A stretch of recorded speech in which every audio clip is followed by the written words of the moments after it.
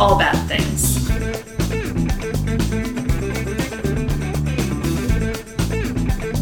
Tragedies, disasters. That's Bad things.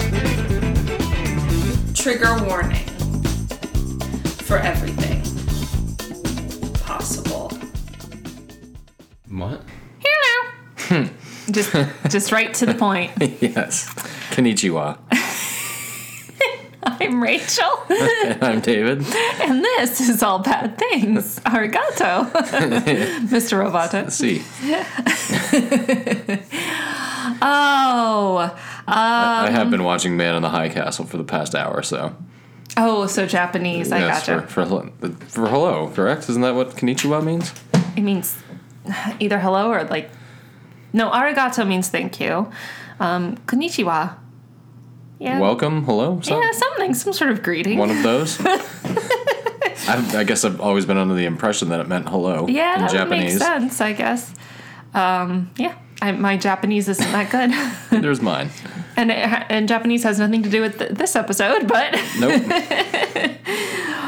Just taking lessons from, taking notes from Steven. Apparently. That's right. Yes. Yeah, he had a good idea that we say hello in a different language each episode, but in a language that had nothing to do with the topic we were covering, which is a good one. Yeah, these poor people are way far away from Japan.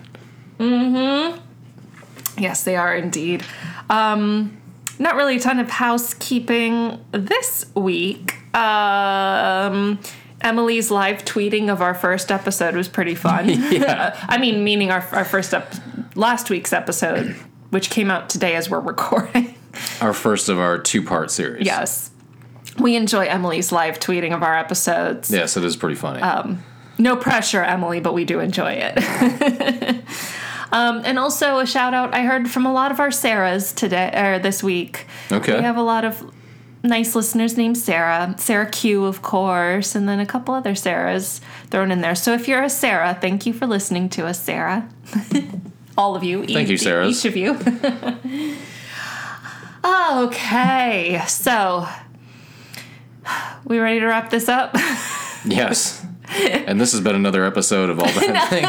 Oh, you meant you wanted to get into topic. you meant you wanted to get into the horror. Yes. Oh. And I have guess. it's not a local beer. It's a 6 Point Brewery, which is Where's out that? I know I've heard of that. it has a Brooklyn. Oh, did we have some when we were in New York? Maybe. Not that I know No, of. that sounds familiar. Anyway, I've had 6 Point before, but this was one of the dollar beers I got from pharmacy, and it's a 9%er. oh. So you know what to expect by the end of this show, But people. it's also like a 12-ouncer, right? Yeah, that still does the proper amount of damage. But here's what's going to slow me down on it. I didn't realize it's an IIPA, whatever that means. Let's try this. But yeah, careful. Oh God, that's bitter. Yeah. Super, super That bitter. is definitely something Jason would enjoy. Yes, he would. Our friend Jason. I am having a fine Canadian Pilsner. It says Pilsner on the bottle. I've always considered Labatt Blue to be a lager. Lager Pilsner. There must be a difference, but... I'm sure there is a slight one, but it's... Anyway, it's their national... Local beer of Canada. Local beer of Canada, yes. Labatt Blue. Hey? Oh, yeah. Now, some people might be confused and saying, hey, I thought that was Molson. No. It's Labatt.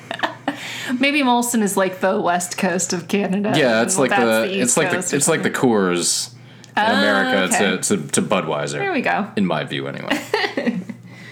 All right. So the reason we're putting off talking about our topic is that this is part 2 of the 1972 Andes plane disaster, also known as Uruguayan Air Force Flight 571. Last week, we covered all the background and the crash. And that's just the beginning of the story. So this week, we get to the rest of the horror that was this disaster. And I've got to say, I feel like a little bit... I mean, I've got 6 pages of research here, but I still feel like I did sort of a superficial job. But part of it is because this was really miserable to research. Yeah, I'll bet. I think it's because there's a torture element to this story that is usually lacking in our disasters. Well, plus their mere survival, the people who did survive, is really kind of the whole story. So in a lot of disasters, we'll cover, this person survived we never Right. get into the actual acts and what they had to go through. This is... We've never had a level like this that they've had to get through. You know, there's been the Indianapolis was maybe the second closest. That's because true. That was several days and sharks and horrible things like that. But it's also military trained people. So they're going into that situation a little bit different than a bunch of Uruguayan kids on a rugby team. Right. I mean, they weren't civilians necessarily. I mean, it's still horrible, but yeah. I think it's kind of like this. The more I looked into this disaster, the more it felt like a crime, and I don't mean what the survivors had to do. I mean just the level to which the torment happened. It's almost like these people were being tortured by a serial killer or something. It's like a Saw movie. Yeah, it's bad. Yeah. So trigger warning. I for everything. Yes, I untrigger warninged cannibalism last week, but I'm re-triggering warning for cannibalism this week. We're gonna talk, and we're not.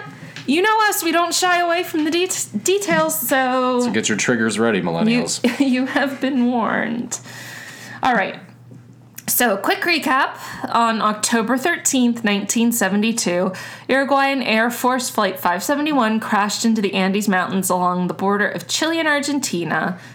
To date in our story, 12 people died in the crash. 33 have survived for now. So... And this is pretty much right when they crossed into Chile.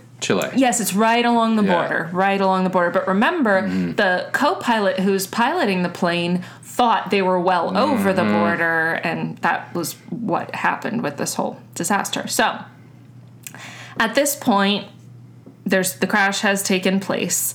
Virtually everyone who had survived was injured. It was just in fact, I say virtually just because I didn't see a definitive list, but I imagine that nobody escaped unscathed. So at the very least, you probably had bumps and bruises, scrapes or whatever. So head trauma. I'm sure a lot of people had that. Broken bones were a big issue, including a lot of broken legs because the seat slid forward. As shown in Alive, the seat slid forward in the crash, so a lot of people's legs got crushed. People also got impaled with debris. Yeah. Survivor Roberto Canessa, who will come up a lot in this story. He is the captain of the team, correct? Nope. No, he's not. Okay. No, he's not. He recalls one person screaming, "I'm blind," and then he looked over at the man and said he could see the man's brain. Oh, God. And that a piece of metal was sticking out of his stomach. There were some really horrific injuries. Passenger and rugby player Nando Prado, played by Ethan Hawke in the film, will be coming up a lot in this episode. He had a skull fracture and he was in a coma, right away, he would not wake up for 3 days. For a while, yeah. So probably better that way, right? At least be unconscious through some of it. Yeah. So as you can imagine, some people were just totally losing their shit because, of course, this is horrible, and no shame in that. And none of us know how we'd react in a similarly horrific situation. Hopefully we never will find out. But somehow a few of the survivors who were able-bodied enough to move around and had enough presence of mind to do so started assessing the wreckage and the situation. One of them was team captain Marcelo Perez. That's who you're thinking. Okay. And they're assessing the situation saying, okay, we're fucked. This is fucked. everything is fucked. No, I know. No, they were a lot more methodical than that. That would have been my assessment of the situation. Right? No, he started looking through the wreckage to uncover anyone who might be buried under debris and Sure. needed assistance. And Roberto Canessa, who was 19 years old and a medical student and a rugby player, and Gustavo Zerbino, who was also a medical student, helped Perez and also started triaging the rest of the survivors. So, I mean, is there a doctor in the house? Thankfully, there were at least a couple med students. Sure. And so that, I imagine, was valuable. Do you know what triage is? Do you know what that means? Of course I do. Oh, okay. I've seen so much ER. That's true, Don't you you dare have. question if I know what triage is. I was leading that into making sure our audience knew what that was. Why don't you explain to our audience? It's essentially going over the wounded. It's a military term. It's what medics do in the middle of a war. And in any emergency yes. situation where there's mass casualties. It's going over it's going over the wounded and essentially deciding, I think we can save him. I think we can save him. This guy, don't worry about it. Like you're assessing who you can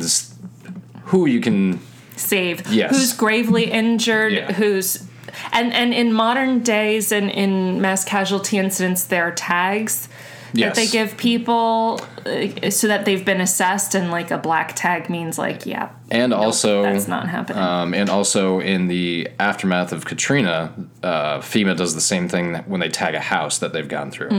They draw an X on the door. Wow. Each box in that X, because there's 4 boxes, means something else, like casualties found. Kind of this like and the that. hazmat diamond. And a little bit where it's simple. also recreated in the game Last of Us. Whenever you come across a house, it has that same marking. I guess that would make One sense. of the best video games ever. We always have to work a video game in course the we do. conversation. And the second one should be coming out hopefully next year, I hope. So they were treating whoever they could, however they could. Some people couldn't really be treated given the situation, and all anyone could do is basically just try to comfort them. I mean, What else you can do? yeah. During the night of October 13th into October 14th, 5 more people died from their injuries. Sure. The most gravely injured, I would imagine. So it left a total of 28 survivors. So there had been 33. 5 died overnight. Those who died that night were co-pilot Dante Lagurara, who, as we'll recall, was basically crushed in the There was not much hope for him. Yeah. The pilot had gotten just killed immediately, but he had gotten like crushed in the cockpit. So yeah. I think it's Francisco. I put Francisco. I think it's Francisco Abal. Graziella Mariana, who, if we remember, is the lady who got the last seat because of a last-minute cancellation to go to her daughter's wedding. God. Yeah, it's horrible. And let's see. Felipe Maquirian? There's a lot of Spanish names. I'm throughout this episode, I'm going to name everyone Sure. who initially survived. But also, and this just came to mind, imagine that daughter, your mom's plane disappeared. It's like, horrible. what do you do? Like, do you go on with the wedding? Like, what, Wow. That's dark, but I would say I wouldn't. I don't think I would either. I think I would be too worried and too concerned and just couldn't carry on. It's fucked up. It is really fucked up, yeah. And Julio Martinez Lamas. So those were the 5 people who died that first night. As for rescue attempts, the Chilean Air Search and Rescue Services were notified of the missing plane within an hour of the crash, so pretty quick. And 4 planes searched all afternoon until it got dark. Now, Emily brought up the idea of what about the black box? From what I could tell, there wasn't one. I mean, we're talking about... And I guess I shouldn't say there wasn't one. Let me just say I didn't see any reference to a cockpit voice recorder or a black box on this plane. I don't know if it's 1972 we're talking about. It was a military plane. Who knows when that plane was actually built, so... I mean, that it was a 4-year-old plane. Oh, remember? it was. Oh, okay. I wasn't sure if you'd mentioned that in the last one. Yeah. So, yeah. I mean, at that time it could have, but not necessarily automatic. Or if the Uruguayan Air Force didn't require it. So, at any rate, that apparently didn't come into play. That, too. I mean, that's... it's not uniquely American, but I think we kind of came up with that concept. I'm not sure who did, but at any rate... to brush up on my black box history. There you go. But So they had 4 planes search, and they searched all afternoon until it got dark, and then they really couldn't search anymore. Based on radio transmissions, they concluded the plane had come down in a very remote, highly inaccessible part of the Andes. So they called in the Andean Relief Corps, or the Cuerpo de Socorro Andino, or CSA. And the CSA is a volunteer search and rescue group specializing in the Andes and other difficult to reach parts of Chile. So the next day, October 14th, 11 different aircraft were looking for the plane from overhead, and 3 of them were spotted by the survivors, and they tried to get their attention, but they couldn't. At one point, they tried writing SOS on the roof of the plane in lipstick, but they didn't have enough lipstick to do it. Sure. And it was a white plane on a white background of snow, so it was not visible. Plus, there's not really a plane to look for anymore. Well, it's just the fuselage. All that's left is half of a fuselage. Right, they can't. There's no wings. There's no tail. It's just like a cylinder at this point. Yeah. In addition to trying to write that SOS message, the survivors were not taking this crash lying down. They were very proactive, and this will be a running theme. They stayed inside the debris of the fuselage for shelter. I mean, we're talking up in the mountains, snowy, cold, everything. And it was necessary, but it was certainly not comfortable to do. There were 28 people in a space that only measured about 80 square feet. It was like an 8 by 10 room size, roughly, which is like 240 square meters. The benefit of that would be body heat. Yeah, there is that, but very cramped. They also shoved a lot of debris at the back of the fuselage, because remember, the whole back of the plane came off. Exposed. Right. Yeah. So they basically built a makeshift wall at the back of the plane. And hypothermia, obviously, major concern. So now 3 days in, so on the 16th, October 16th, as I mentioned, Nando Parrado woke up from his coma, so from his head injury.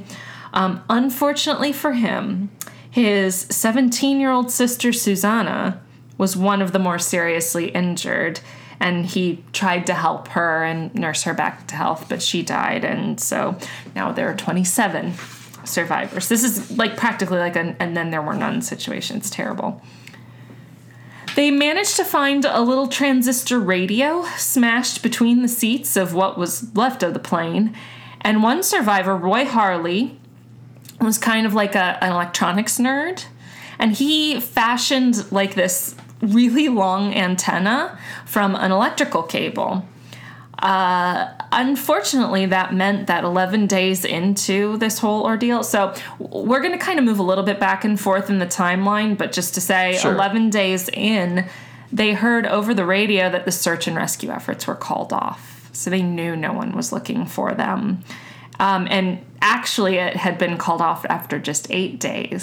They just didn't hear about it until 11. The rescuers had concluded that there's basically just no way anybody survived, and that they'd have to wait for the spring thaw to recover the bodies. So upon hearing about the called-off search, the survivors were obviously and very understandably very upset and depressed by this, because it meant there's no hope, basically. But Gustavo Nikolic addressed the group and said, "There's some good news. We just heard on the radio they've called off the search." And people were super angry, obviously. And Carlos Paez Rodriguez, also known as Carlito, I think, yelled at him, "Why the hell is that good news?" To which Nikolic said, "Because it means that we're going to get out of here on our own." So that's just to show a little bit of the determination Well, somebody has to set the tone.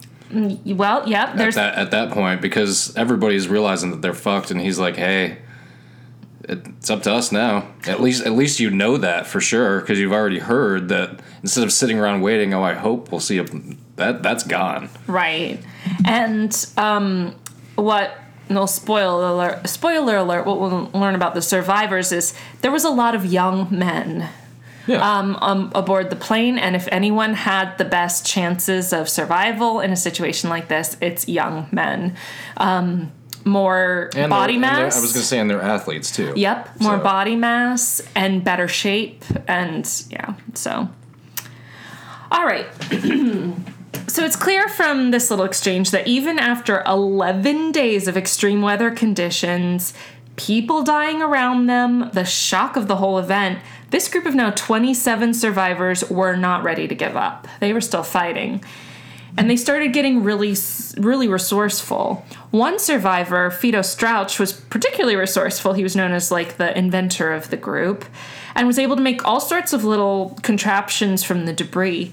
He made a snow melter from sheet metal so that they could have drinking water that like dripped into empty wine bottles. He created makeshift sunglasses to help prevent snow blindness, which is basically like described as a sunburn of the eyes, which just sounds horrible.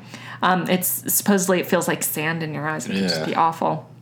And he made these sunglasses using like visors from the pilot's cockpit, wire, and a bra strap. So very inventive.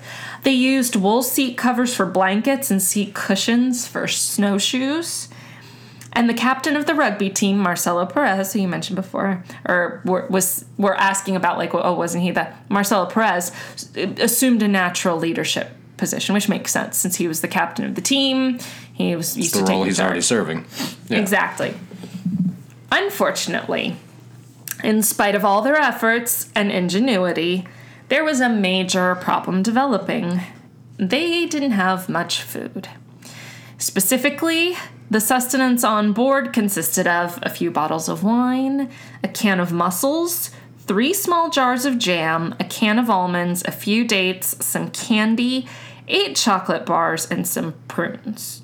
So, not much for 27 people is a lot of people. It's a lot to ration. Yes, exactly.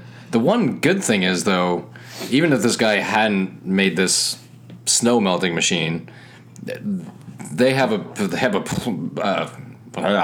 plentiful supply of water. Yeah. So that's not going to be a problem. Right. Dehydration was not the worst of their problems. Yeah. That is true. Because going without water will kill you faster than going without food. Yes, you can dehydrate a lot faster than you can starve. Yeah, that's very true. So, yes, they had to seriously ration the food. Nando Parrado said at one point in a 3-day period, he ate 1 chocolate-covered peanut. Like, that was his ration, which is horrific. And the food ended up 27 people, even with, like, what sounded like, oh, that's not nothing. But 27 people, the food ran out in a week. So... And because of where they were in the middle of these snowy mountains, it's not like they could like live off the land or hunt. There were no animals around, no vegetation, like nothing. And they did try. They're like, well, some of this more organic matter that's making up some of the plane, like the cotton in the seat cushions, the leather, like, can we eat that? And they tried. And it didn't work so well. They got sick from it, partially because it's inedible shit, and partially because of, like, it's still treated with chemicals that aren't meant for human consumption. So we're getting to the part that we've been waiting for here, but we're going to take a quick time out and talk a little bit about starvation. Okay. Let's talk about starvation. Talk about starvation, yeah, kids. It's a great Schoolhouse Rock episode. I was thinking of it like at the end of a G.I. Joe episode when I was a little kid. Let's talk about starvation. Did they have like little lessons to learn? At the end of G.I. Joe? Oh, yeah. That's funny. Was it like about, let's talk about telling the truth? And something like that, but the tagline was, and knowing is half the battle. G.I. Joe. It's cute. So, I am someone who gets hangry if I haven't eaten in like 3 hours. So this whole situation gives me like the worst feeling. It's making you feel hangry just reading it, isn't it? It's awful. It's awful, awful, awful. So starvation is awful. I mean, there's a reason they use it as a torture device. Sure. Like, yeah, it's... Mm-hmm. So here's what's happening biologically. very simplistically in a nutshell. So when you eat, your body gets glucose, energy from the food you eat. So if there's no food coming in, the body goes to its first backup plan, which is going after its fat reserves and breaking that down. But because of how the liver is able to metabolize fat, it still needs something extra. So it starts metabolizing or starts breaking down protein in the body, which is basically your muscles. And then your fat stores reduce, so then it's more and more muscle that the body is breaking down. Your body's basically trying to keep your brain going. Sure. And feed your brain. So it's eating everything around it. It's like a self-consuming, which is really... They kind of explain... The only time I've really seen this somewhat explained was in the miniseries Band of Brothers, where the company that this television series is following, they come across one of the Nazi camps, the concentration camps. And their immediate thought is to give them all their rations and MREs and feed them, and then a health minister finally gets to the scene. He's like, you can't. You have to be careful. He's like, these people are starving. He's like, everything they eat has to be monitored. He's like, you can't just give them food. Right. They can't gorge. Their body is breaking down, essentially. So. Right. And what happens eventually, because the body's eating muscle... organs are muscle too, you know, and so it starts consuming its own like internal organs. Your body essentially starts eating itself from the inside. It's kind of the best way to explain it. Yeah, and so usually people who die from starvation, they die from heart failure because there's just not like the heart muscle is too weakened, or from electrolyte imbalances just because of the lack of nutrition, and that causes all sorts of problems in the body. So basically the body is just put so horribly out of whack. So this next section I entitled "That's When the Cannibalism Started," which we mentioned last week. So all right, we're gonna our first foray into hopefully our last. I can't think of another disaster with this, but anyway. So the food ran out in a week. So 10 days in, they're going on 3 days with zero food. And they had, at this point, what I imagine was a pretty awful and grim conversation, especially considering the reality of their circumstances. The survivors talked about the idea of having to resort to eating each other if necessary. And something I thought was actually really honorable, they all agreed that if they died, they gave permission to the others to eat them. I think that was really noble, really realistic, and very practical. Not that I want to keep bringing up the movie, and I don't know if this happened in real life or not, but the one guy, after they make this pact, says, as long as you promise to clean your plates. Oh, like make it worth it? Yeah. Yeah. Like if you're going to eat me, eat Go all ahead. of me. Yeah, make good use of me. Yeah. So I personally think that's... I would feel exactly that way. Yeah. Like, go for it. Go for it. As I said, I'm grass-fed. The people we're about to eat didn't get to get in on that pact, unfortunately. So I do think it is honorable to be like, okay, if we're going to do this and if we die, go ahead. Go ahead, yeah. I just think... That's the only use I'll have at that point. Right. Yeah. But... there are a couple important things to remember here. One is most of these survivors were Catholic. Now, traditional Catholicism is against abortion, euthanasia, the death penalty, cloning, even stem cell research. Even sex with young boys. Oh, wait. Sorry, I had to get that in. Not going to say anything. So, humans are viewed by the Catholic Church to be made in the image of God. That's the idea. So the idea of destroying the human body and consuming it was not only upsetting to the survivors who were Catholic, but it was specifically contrary to their religious beliefs.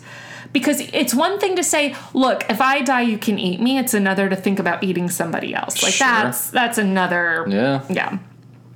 Roberto Canessa said, Quote, "For a long time, we agonized. I went out in the snow and prayed to God for guidance. Without his consent, I felt I would be violating the memory of my friends, that I would be stealing their souls." End quote. So, now, some of the survivors actually found a little bit of comfort and rationalization in the Catholic concept of transubstantiation, which, That your soul? No. So communion, Okay. which is practiced in many Christian religions, but in Catholicism. And it was attempted to be practiced at my my Oh, your sister's wedding. We've told that story. We've told that story. It's a great one, but we've told it, yes. Your poor mom was the only one. Didn't know that no one else was coming up behind her.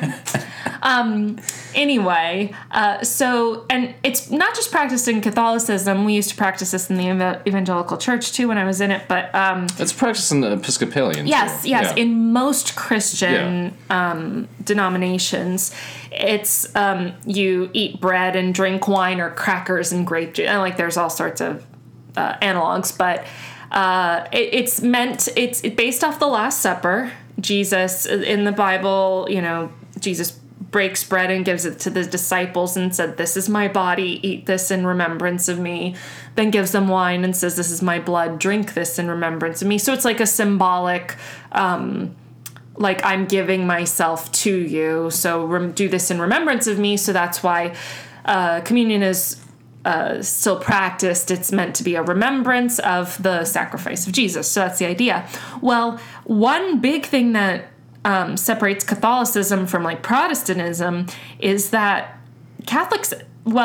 traditional Catholicism holds that when you eat bread during communion, it literally, not just figuratively, literally turns into the body of Christ as you consume it. Same with the wine, that it turns into blood, Jesus's blood specifically, as you consume it. That's called transubstantiation. Non-Catholics usually regard it as far more symbolic and not literal. But that's kind of one of the hallmarks of traditional Catholicism, is that it's taken very literally. So you can kind of see where the people who are religious and Catholic were like, well, we're eating Jesus, so maybe this is kind of like a type of communion. So maybe we should eat Steve. Right. Well, or Stefan. I don't think there's anybody named Steve on this flight. Maybe not. Stefano. Sounds like a fine Uruguayan boy. So they also used another New Testament verse for comfort, where Jesus says, "No man hath greater love than this, that he lay down his life for his friends." So the idea of, again, the sacrifice and all. And I say if that helped them deal with it, then go for it. Whatever you gotta do. Yeah. Yes, literally. Whatever, yeah. Whatever gets you through it. Yeah, whatever gets you through the night, it's all right. Yeah. Now, here was the other thing. So that was one complication, their religion. But most of the people on this flight knew each other. Yeah, that's the other thing. Yeah, that's... So that's the aggravating... It's horrible anyway. And then you have to, this whole story, I told you this, this whole story feels like insult to injury. Oh, insult to injury, insult to injury. What can we deal with next? Yeah. It feels like they're really being screwed over. So yeah, they were talking about and having to grapple with the reality of literally eating the skin and the muscle and eventually the internal organs of people they knew, people they loved, people they played rugby with, people they cared about. And that is just a mind fuck and a half that I can't even imagine. But you know what? Here's the thing. Whether you think we're created in the image of God or evolved over millions of years, there's one thing that is rarely contested, that we have an immense will to survive. Oh, yes. And adaptability, too. Yes. Human beings are very adaptable. So if we have to do something that's repulsive to us to survive, we might just have to do it. Pretty much all animals have that will, and that's what we are. Yeah, we are, yeah. And, yeah. I mean, you can't ever say, I don't know what I think the majority of us in any rough situation, especially like this, you just do what you have to do. I think that's what it comes down to. Plus, I mean, even with like the rationalization they're needing to do, like your mind with 3 days with no food is It's already starting to go a little awry. Yeah, it is screwing it with itself. Add at on that top point. of what you've already been through at this point. Yeah. So, yeah. I mean, they were probably The mental hurdle was probably as much as the physical one to get through. Oh yeah. I mean, and they were probably dealing with so much PTSD. It's not even funny, and it's Or maybe just not yet. Maybe they're strictly in the shock, moment. just still in. I think probably for most of these people, the PTSD came later. It definitely happened later Yeah. for sure. But whether it was happening at this time, I have a sense that most of these people are just living in the moment and just doing what they have to. It's like survival mode, literally. Yeah. So the survivors realized they were reaching a point where they would just start to become so weak they couldn't survive and they just couldn't do anything. And so they collectively decided that they would begin to eat the victims of the crash. So I am shocked and incredibly impressed at how, like, it probably didn't feel super rational at the time, but their actions were actually very rational. They discussed everything.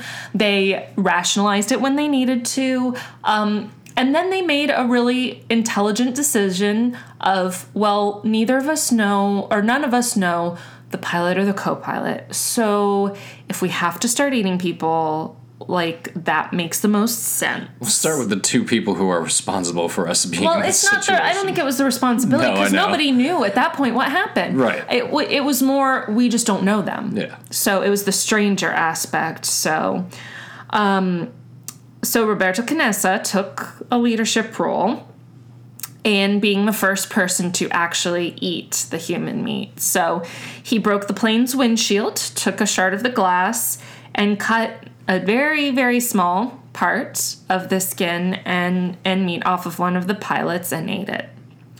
The others started to very reluctantly follow suit. It did take longer for some than others. Some held out longer than others. Sure. Some people actually one person for sure literally just refused. And some people couldn't keep it down because it was just mentally too much of a hurdle to get over.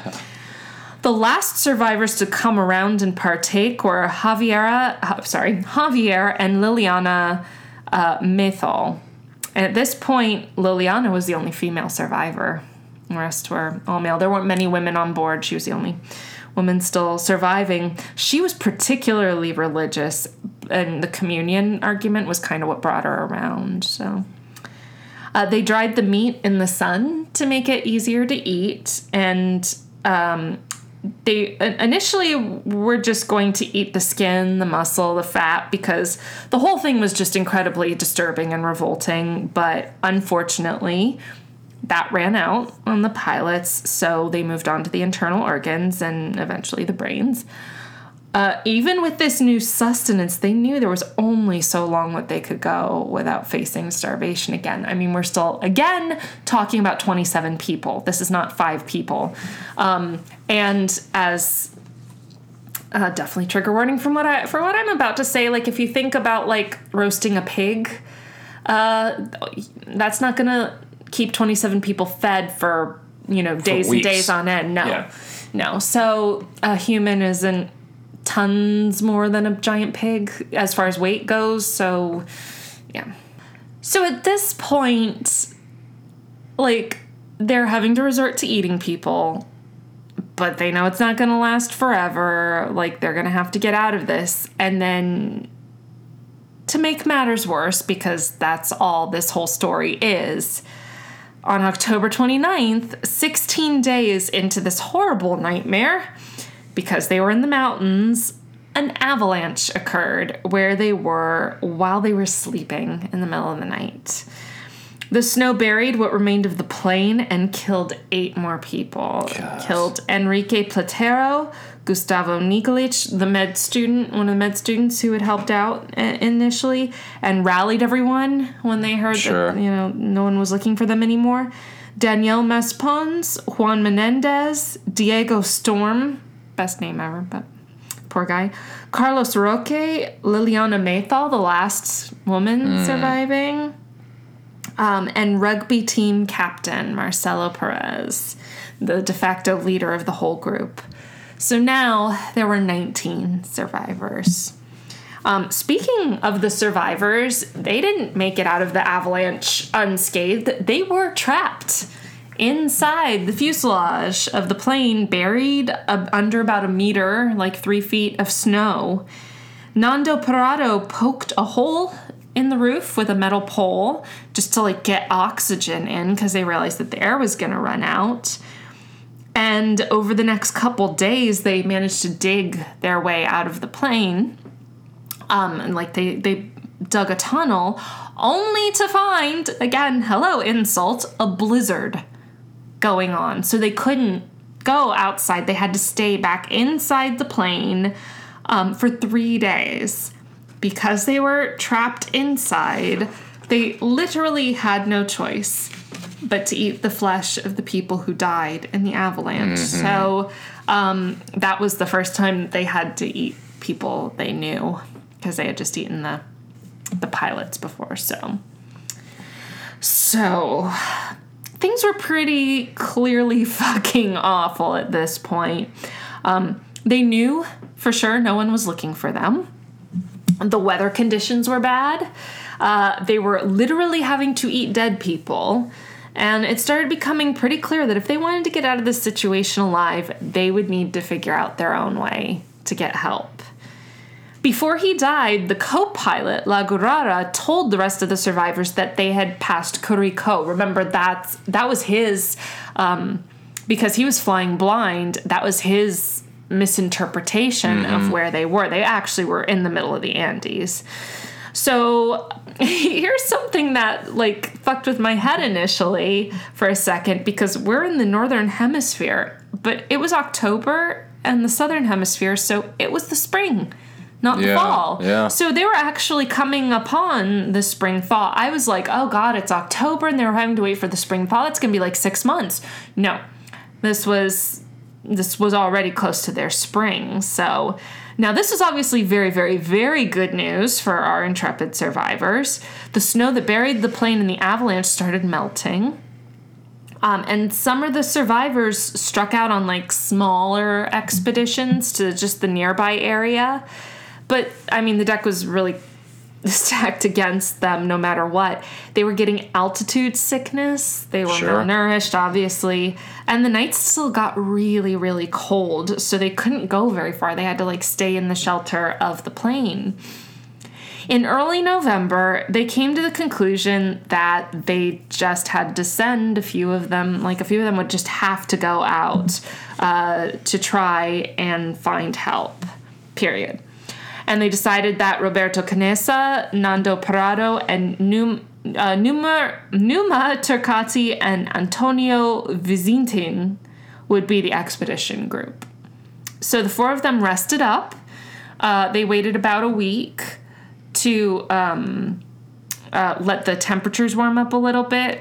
The 4 of them were given a little more food than the others to kind of try and give them a little more energy. Up a little bit before they go. Yeah. They were given the warmest clothing and just kind of given a little preferential treatment because they knew that they were going to face some harsh conditions. They're basically in a situation at that point where they have no choice but to find something, someone, a place. Yeah.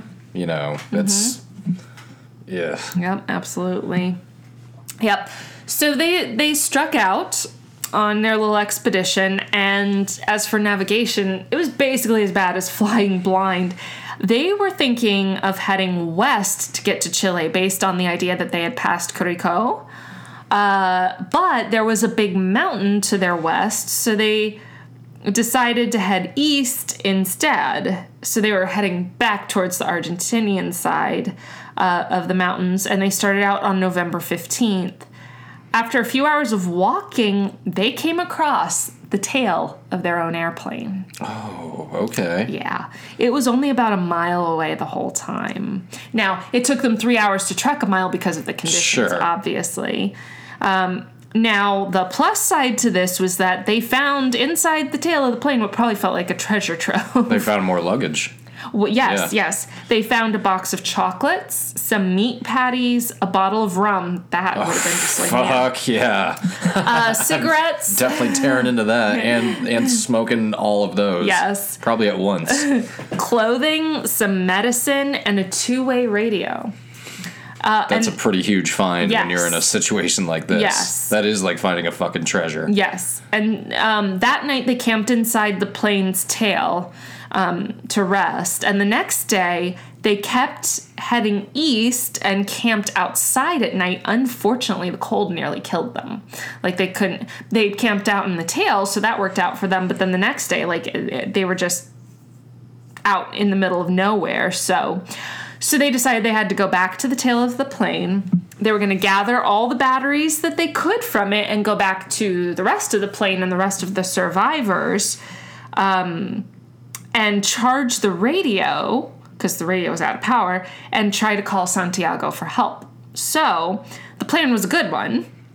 But unfortunately for them, the batteries they found were super big and heavy, like 53 pounds heavy to 24 kilograms. And they would have to carry them uphill to get back to the rest of the plane.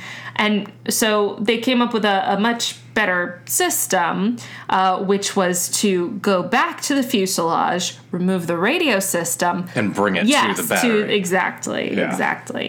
Yeah, that's... Yeah. I'm too dumb to have thought of that, especially in that situation. Right? But what else are you going to do? They're like, it'll only take us...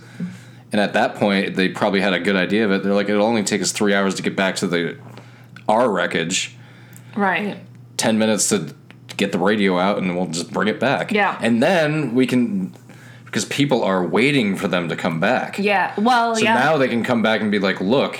We're going to go back out, but in case anything happens, the tail is only a mile away. Right, and we have all right. this stuff over there. I imagine So- tracks leading to it, maybe. So, yeah. Well, not once it snowed. Yeah, well, I guess, yeah. But at least they have a location of the tail and a new game plan. Yeah. So that's a pretty successful first mission out. Yes. They brought back with them, so they went back to the fuselage, explained what was going on, and then they brought back with them Roy Harley, the guy who made the antenna. Oh, okay, yeah. Because he was an electronics geek, what he could do. Now, Sure. he did his best to try and charge the radio system, but the problem was, okay, I didn't look into this too much because this thing is already going to go super long, but nobody realized that, like, the radio used AC power, but the batteries were DC or something like that. That Anyway, does make there a was difference. zero chance that they were going to be able to recharge the radio. So it didn't work. They couldn't get it to work. They were never going to get it to work. So they trudged back to the fuselage yet again through another fucking blizzard. Of course. Why not?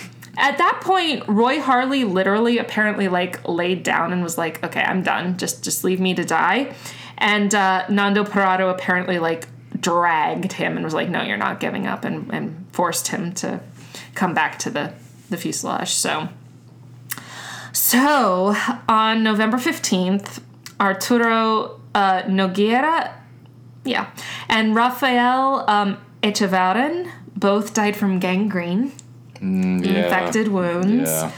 So now we're down to 17 survivors. They didn't give up.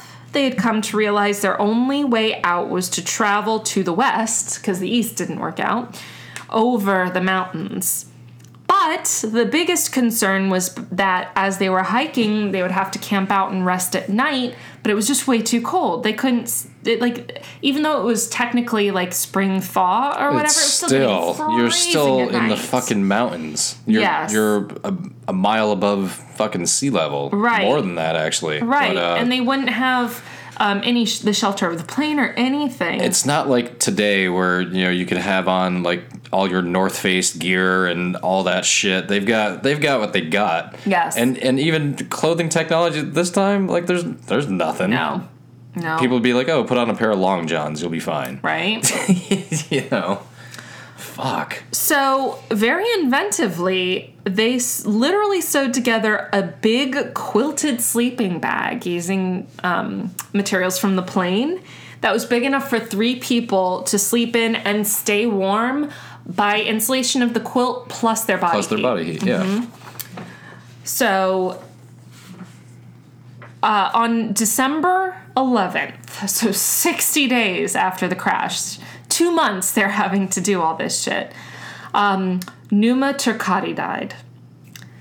He actually died of starvation. He refused to eat any of the victims, so he died weighing 55 pounds. Oh, God. Yeah, which is not any weight that a human male should ever weigh. That an adult male should weigh, no. Yeah.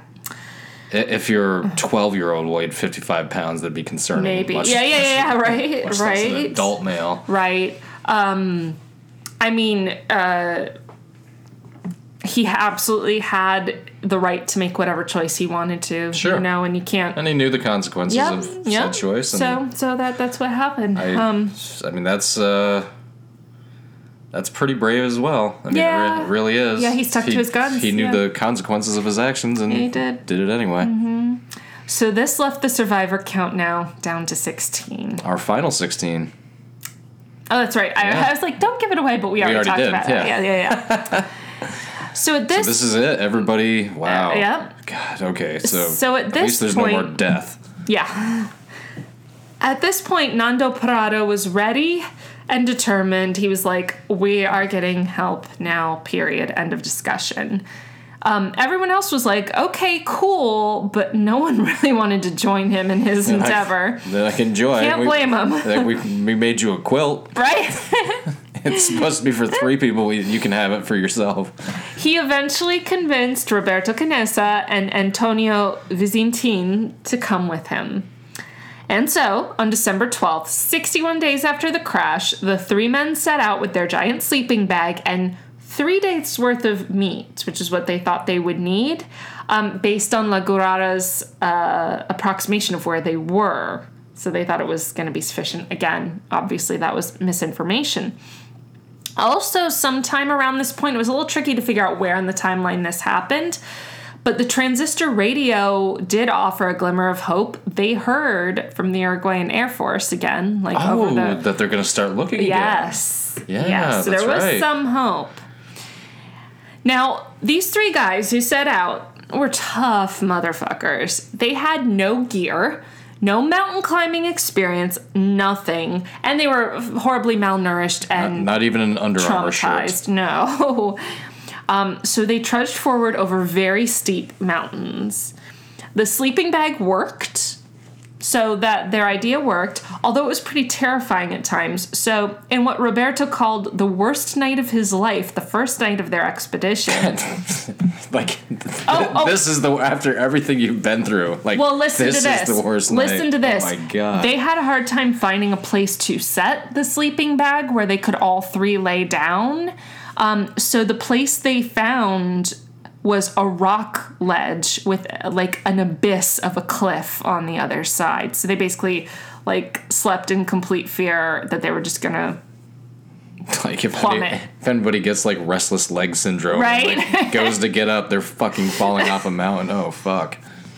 The climb, this I found astounding. The climb was so slow. It took because it was so rough. And they have nothing. No. They have their hands. They have their hands and their feet. That's all they got. Very few, very crude tools. And I don't know if anybody's ever been on a mountain at all, but that rock is jagged as fuck. Mm-hmm. That's stuff that will cut up your hands, feet. Ugh. So this is how slow they were going. The rest of the survivors could still see them for 3 days. Oh my God, really? Yes. Okay. They were watching them oh, there they are. Okay, day 2, there they Progress. are. Yeah, because that's how slow going it was. Yeah. When I woke up today, I could barely see them. Now I can almost not barely see them at all. Yeah. They're making progress. Look, they're sleeping on the side of a mountain. On the 3rd day, Roberto tried to convince Nando, hey, look, I think I see a road to the east. Let's head that way. But Nando said no, and they argued. And Roberto ended up staying behind while Nando and Antonio kept going. So Nando at this point was basically a man obsessed. He was single-minded on, we are getting out of this place, we're getting help.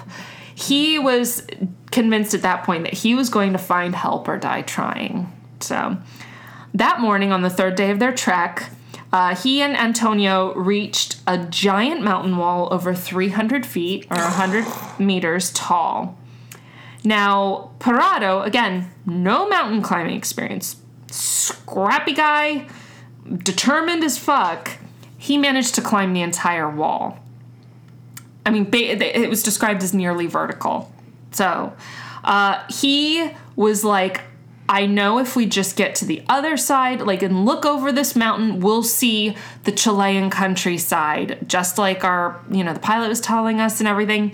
So he climbs this wall, super, super determined. He looks over it, and there's miles and miles of mountains on the other side, just as snowy and icy as where they came from.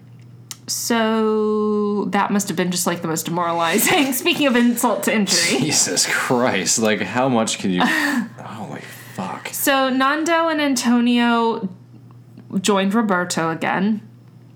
And since the hike was going to take way longer than they thought, at this point they were already through their 3 days of provisions. Plus people at the original crash site, no, I still see them. Yeah, right. The one guy was alone for a little bit, but here they come down again. Here's the other two. They don't look so happy. They're not moving with a skip in their step. Looks like one of them just climbed a 300-foot tall vertical ice wall. Jesus Christ. So Antonio went back to the crash site to fetch food. Like, okay, we need some more provisions. Now, this bit was a little murky, but it appears that Nando and Roberto decided to climb another nearby mountain summit, but it was just the two of them. And I don't know if this was that Antonio knew this or they just decided to go for it. I'm not positive. It was, they already know what's awaiting them going the direction they were going, and then that's completely fucked. So they climbed another nearby mountain summit, and again, bunch more mountains. Jesus.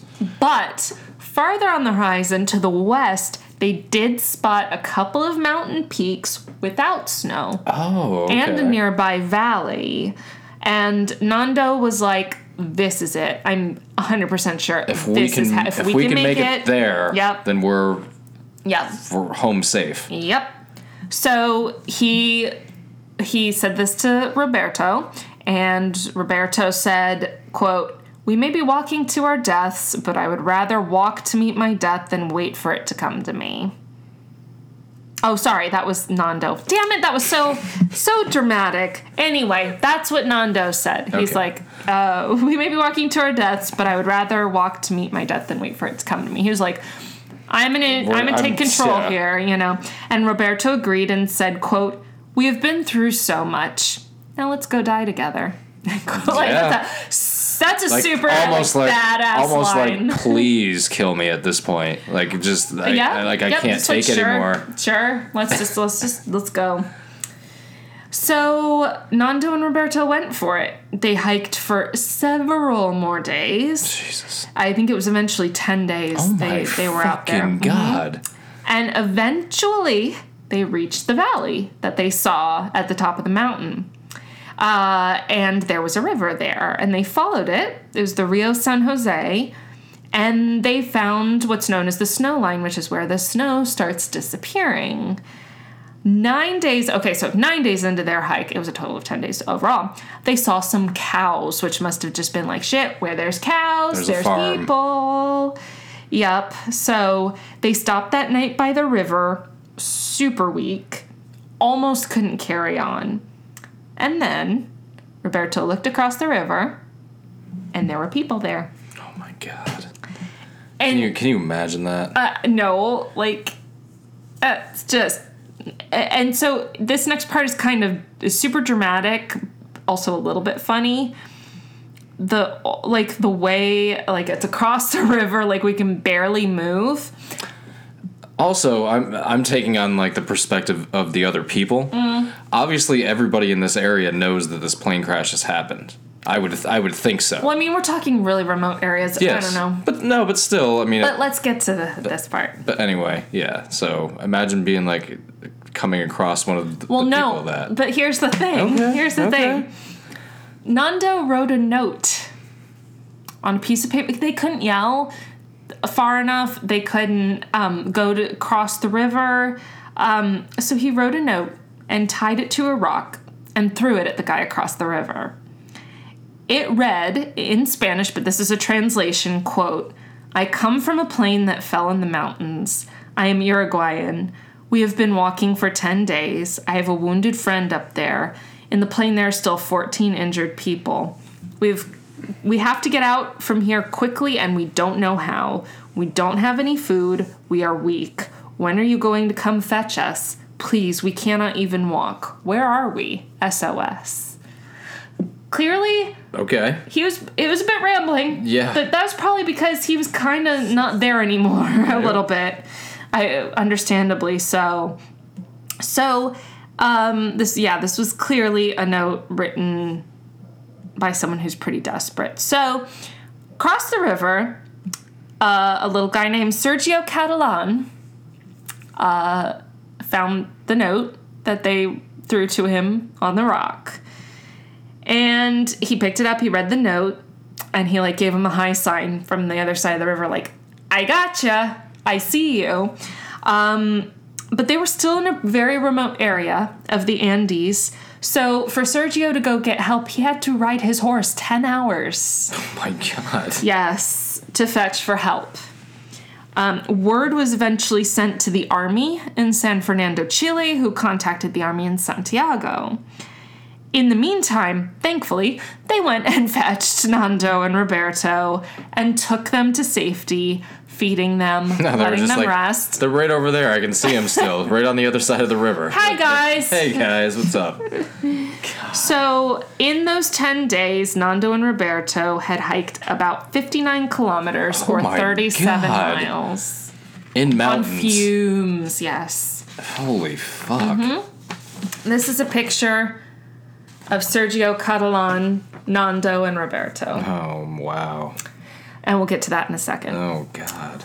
On December 22nd, 1972, 72 days after the plane crashed, 72 days, Nando and Roberto led rescuers to the crash site. Initially, because of the altitude and weight limits of the rescue helicopters, it's like the final insult, they could only take 7 of their survivors initially. Yeah.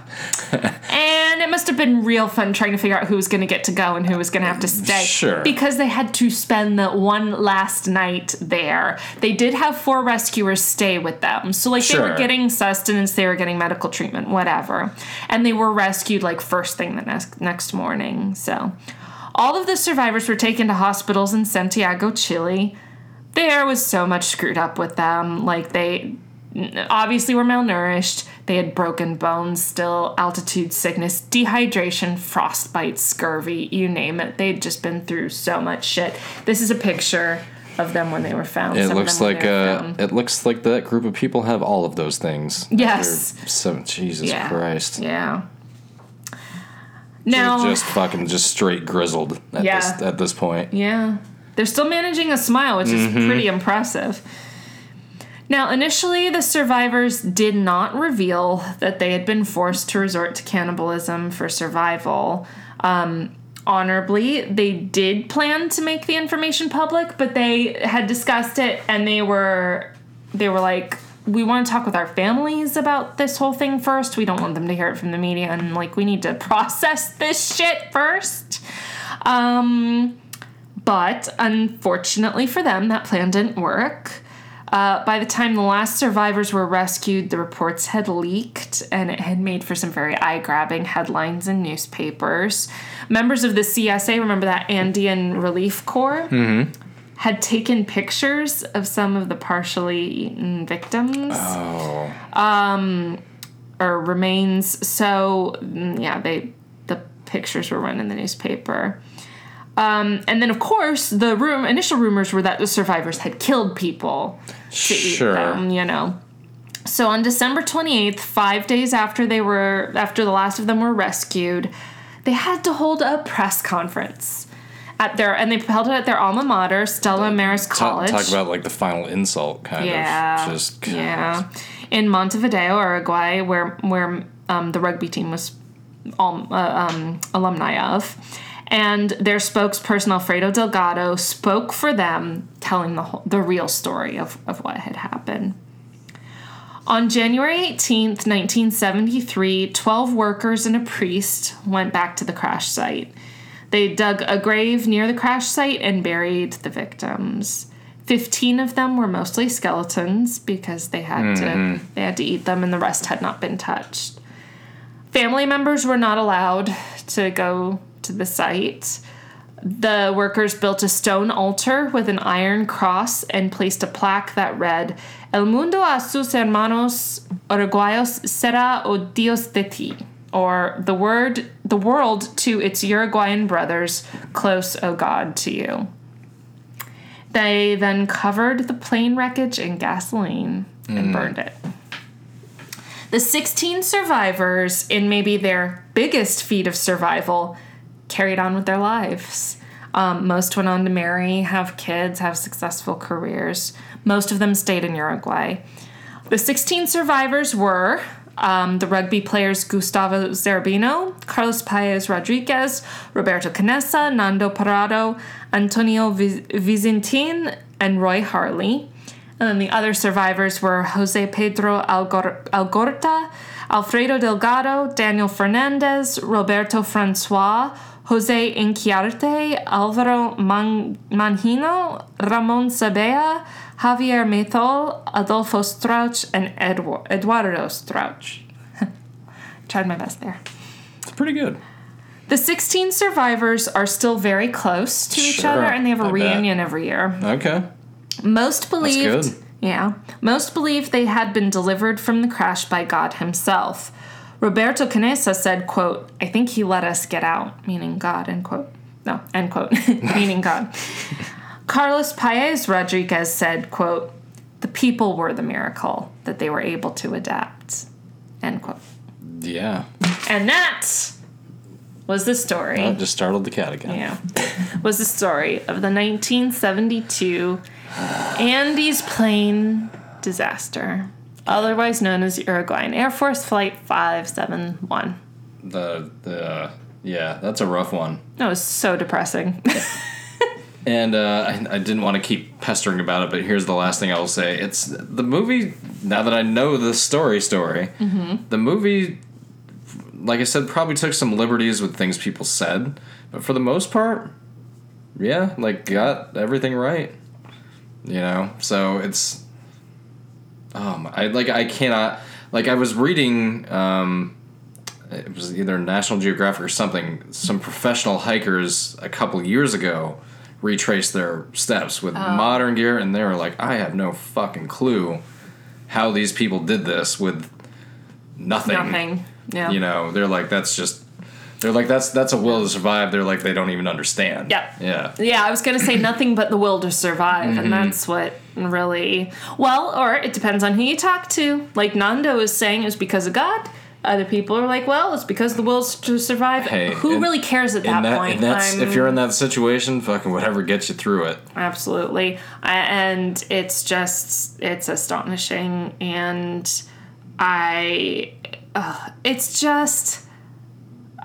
there was enough information to easily drag this out to a third part, but I was like, I'm done with this. Like, this is so depressing and so awful, and these poor people, and it just, the whole situation, it was like, how can we fuck with them more? Yeah, hey, let's have an avalanche, you know? Some of them are still alive. Throw another blizzard at them. Whatever. It's almost like a comedy of errors, but it's not funny at all. It's just awful. Yeah. So it's a comedy of awfulness. Yeah. An awfulness of errors. I don't know. It's just terrible. Yeah, that was pretty grim. Okay, so that's the only cannibalism story I know of. And that's the thing, is like... I know of another one, I just listened to it. Another survival cannibalism story? Oh, boy. Yeah. Well, let's not... It was the last podcast, but... Oh, the Donner Party, yep. yeah. Mm-hmm. Of course, yes. They even ate their own shoes and clothes. Well, they tried eating the seats Yes. and stuff of the plane, yeah. But we're going to have to do like another Centralia next week or something. Something, yes. Let's find the death of another town, just not people. Or just like a project gone awry. Yeah, something. Maybe we can cover Enron. That was a disaster. Financial You know what? disaster, I mean, that caused people's deaths too. If you want to talk about like suicide and stuff like that, and yeah. But it was crime-based. It was, yes. Enron was a crime. It was certainly not a fucking accident. No. Nothing accidental about Enron. No. So, but yeah, that was, like, I don't know, last week's episode when we were covering up to the crash, it felt very much like our usual episodes. And then I started, like, writing all this stuff about the cannibalism and everything, and I was just like, I just feel so bad for these people. This is like, I was like, this must be what like true crime podcasters feel like, because it's true, yeah. Because the thing about our disasters, there's negligence 100% in some of these. There's corruption and bad people, but there's never a deliberate motive. There's never torture. Yeah, like literally, these people were tortured. Not by a person, and I don't believe by God because I don't believe in God, but and I doubt people who do believe in God think that they were deliberately tortured. I mean, I would hope not. But, I fucking hope not. Yeah. Who knows? But it was just by circumstances, and not even. I mean, nature, yes, to an extent because of like the cold and everything, but. And it was the remoteness of it.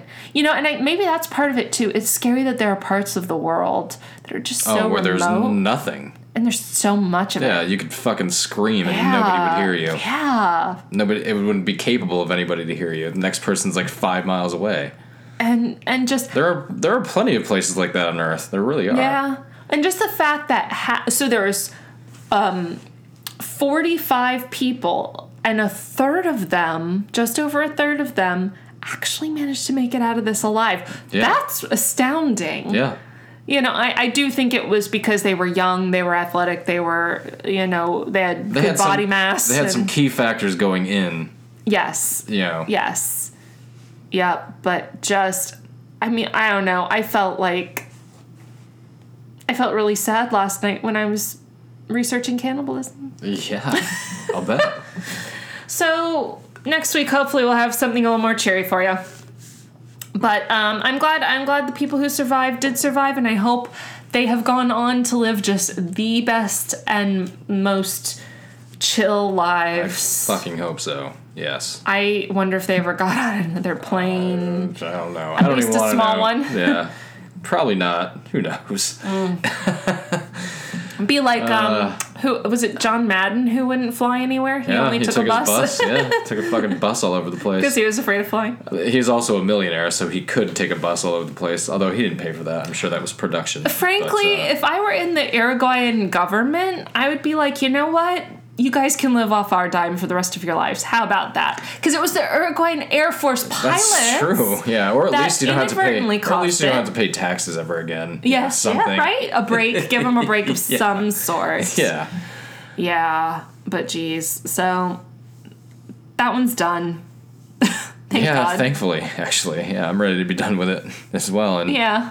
I think that's a perfect segue. To segue out of the episode. So that was another episode of All Bad Things. I'm David. I'm Rachel. We'll see you next week. What was our tagline? I forgot it. Come on. No, hold on. No, what? Mouth it to me. Know your exits. Know your exits. I still haven't caught on. I'll learn it for next week. You can just do another take of it. No, that's all right. We should be honest. Okay. Know your exits. There you go.